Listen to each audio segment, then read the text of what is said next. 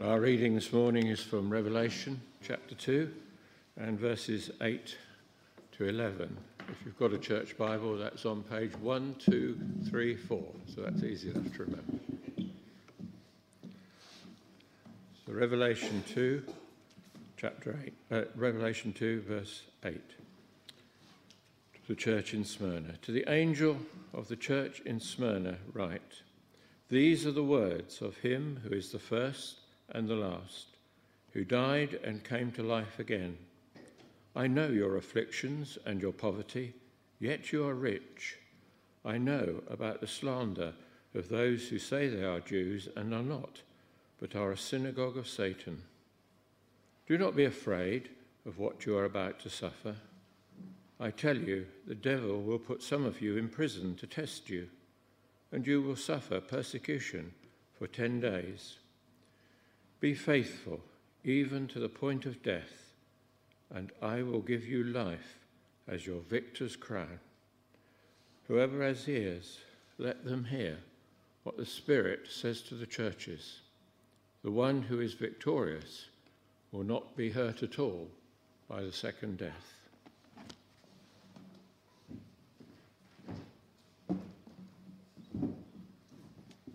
Thank you, Malcolm. Well, it's a great pleasure to have the family of Ezra Waller with us today. What a lovely family. What a prospect lies before Ezra.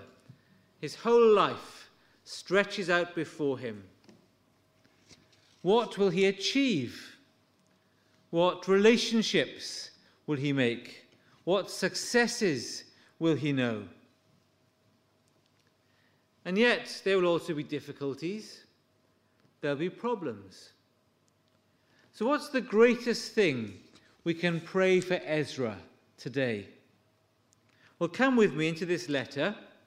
It's a letter from the Lord Jesus Christ to the church in Smyrna in modern-day Turkey, modern-day Izmir. What does Jesus say to us today about the great need of Ezra's life and the great need of each of our lives? Well, Ezra needs, and we all need, to know Christ, to know true riches, to know valor, to know victory, and to know eternal life. Firstly, then, we all need to know Christ. The author Michael Green writes, "Only Jesus fully understands God the Father. Great people have discovered and taught many true and noble things about God, but nobody has known him with the intimacy of Jesus, who could call him Abba, dear Daddy." Green continues, "When that holy man, Mahatma Gandhi, was dying, one of his relatives came to him and asked, 'Babaki, you've been looking for God all your life. Have you found him yet?' 'No,' was the reply. 'I'm still looking.' The humility, the earnestness, the sheer goodness of a great teacher like Gandhi shine through a remark like that. But it stands in stark contrast with Jesus' claim, 'No one knows the Father except the Son.'" Jesus is speaking in verse 8. To the angel of the church in Smyrna write. Probably this means to the pastor of the church in Smyrna write. These are the words of him who is first and last, who died and came to life again. In other words, these are the words of Jesus. He is the first. He existed before time. He's the last. He will exist when time comes to an end. He died and came to life again. Revelation is written to 7 churches who are all facing tremendous spiritual battles. They're oppressed by the might of the Roman Empire. And again, Revelation says to us, Jesus is the winner. He died. He died to pay for our sin. He rose again in triumph over sin and death and hell. Jesus is the winner. He's defeated Satan and every enemy of the truth. Therefore, it's most important that Ezra and each one of us comes to know Christ. Secondly, it's so important that we come to know true riches. Jesus says in verse 9, "I know your afflictions and your poverty, yet you are rich." In the 90s AD, when this letter was written, when Domitian was the Roman emperor, entrance to the trade guilds depended on making a sacrifice and worshipping the emperor as God. Most people did this as a mere outward show. They knew it wasn't true, perhaps, but they knew that making the sacrifice opened doors, a bit like being a Freemason today. The Christians in Smyrna would only worship Jesus as God. They wouldn't worship the emperor. And therefore their business suffered. The trade guilds were closed to them. Therefore the Christians were afflicted and impoverished. Yet, says Jesus, you are rich. How can they be rich when they're cut out of business deals? Answer: they're spiritually rich. They know spiritual blessings, the forgiveness of sins, relationship with God as Father, the presence of the Holy Spirit, the certain hope of heaven. These Christians were rich. And these are the riches Ezra needs to discover. These are the riches we all need to discover. Money is unreliable. Inflation runs at 10%. Banks can crash. And no matter how rich you are, you can't take it with you when you die. The only riches which will count on your deathbed are the spiritual riches of forgiveness and a relationship with God. So we all need to know Christ. We need to know true riches. And thirdly, we need to know valor, verses 9 and 10. These Christians in Smyrna were being persecuted for their faith, second half of verse 9.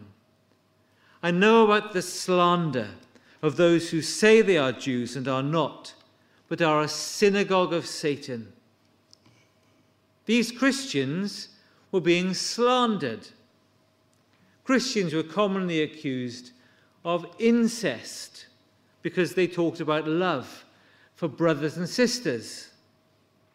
These Christians were accused of cannibalism because in the communion service, symbolically, they talked of eating the flesh and drinking the blood of Jesus.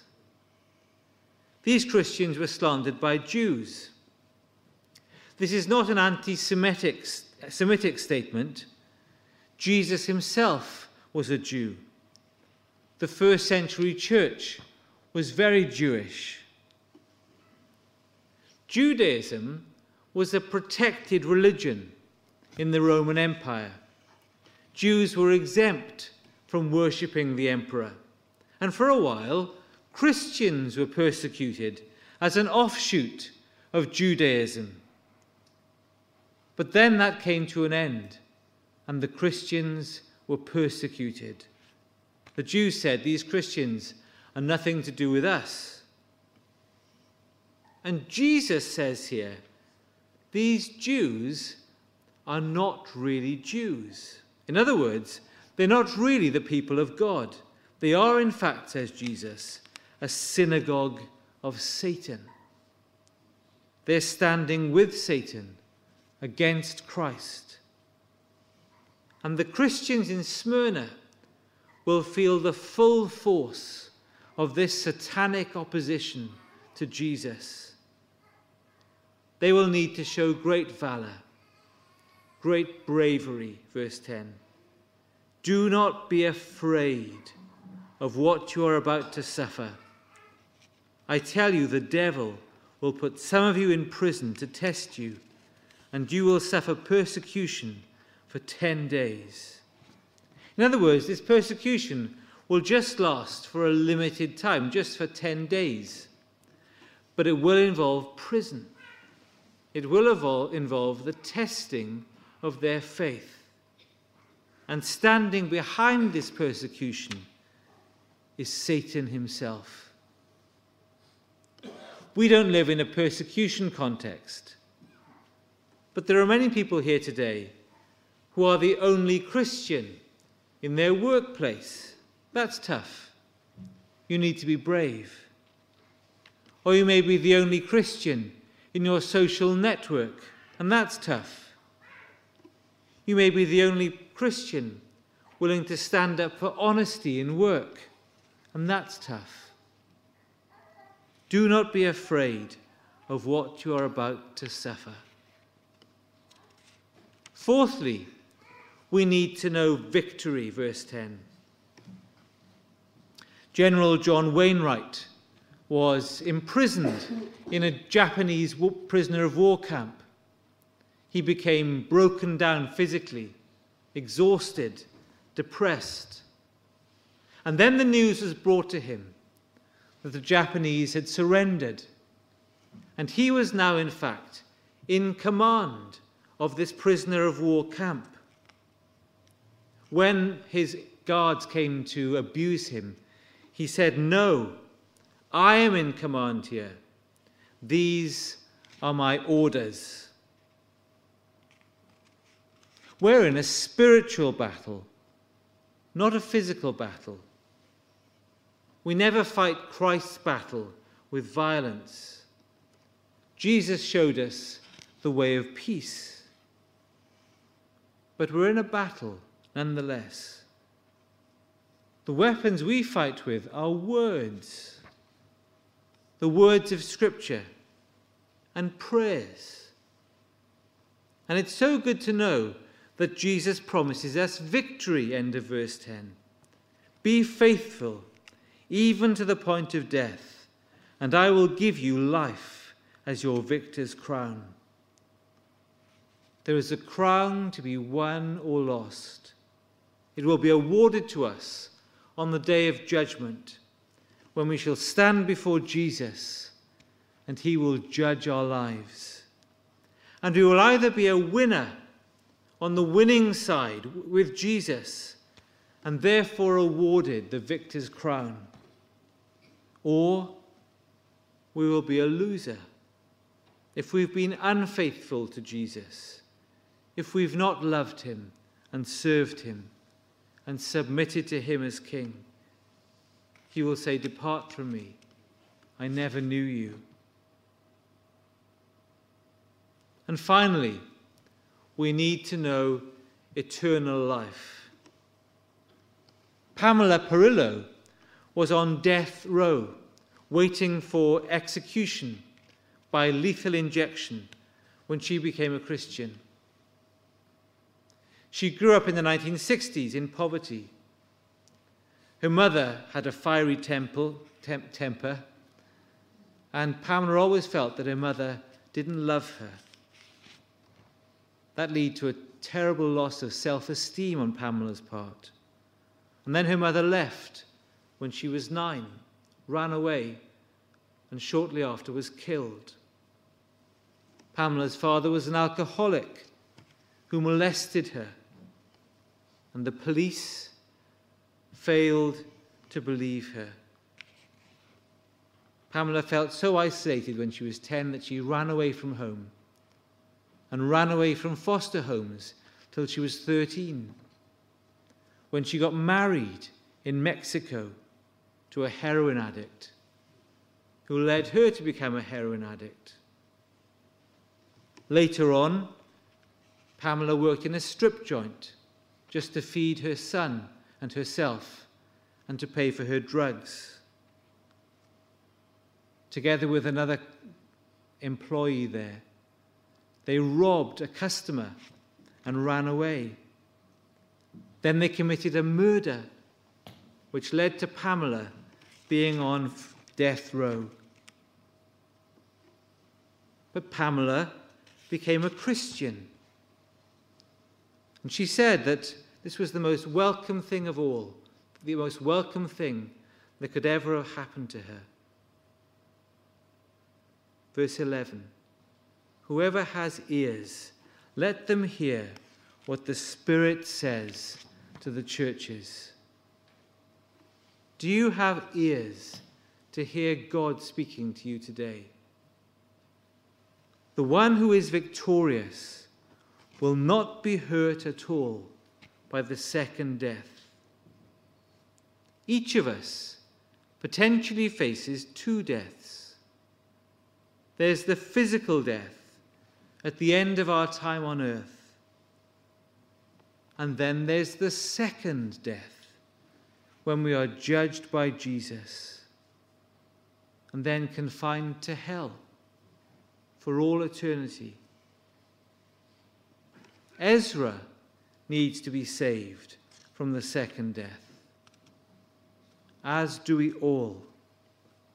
We all need to know that we've been given eternal life in heaven with Jesus, as Pamela discovered. How can we know that we have eternal life? Well, as Jesus puts it, we need to have ears to hear. Ears to hear God speaking to us. God telling us that he loves us. He made us because he loves us. He wants us to know him. He wants us to experience the forgiveness of our sins. God is calling us by his Holy Spirit. The only question is, are we listening? Do we have ears to hear? Will we respond to God's gracious call? Will we say to him, yes, Lord, I agree that I am a sinner. I know I need forgiveness. Thank you for Jesus. Thank you that he died on the cross in my place, taking the punishment for the things I've done wrong. Please forgive me. I turn away from my sin. I commit myself to following Jesus. Thank you that you offer to save me from the second death. Thank you for the offer of eternal life in heaven. Will you pray a prayer like that? Well, today we give thanks for the life of Ezra. May he indeed know Christ, true riches, valor, victory, eternal life. May God always be with him, and may these things be true of each one of us. Let's pray.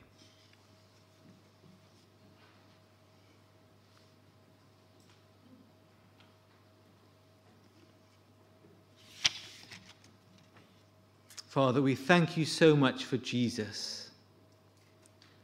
Thank you that he died on the cross and paid for all our sin, that we might be saved from the second death, from hell, for heaven, for a relationship with you forever. And Lord, we pray again that this will be Ezra's experience, and we pray for each one of us that we will all come to trust in Jesus and to know your love for us personally. In Jesus' name we pray. Amen.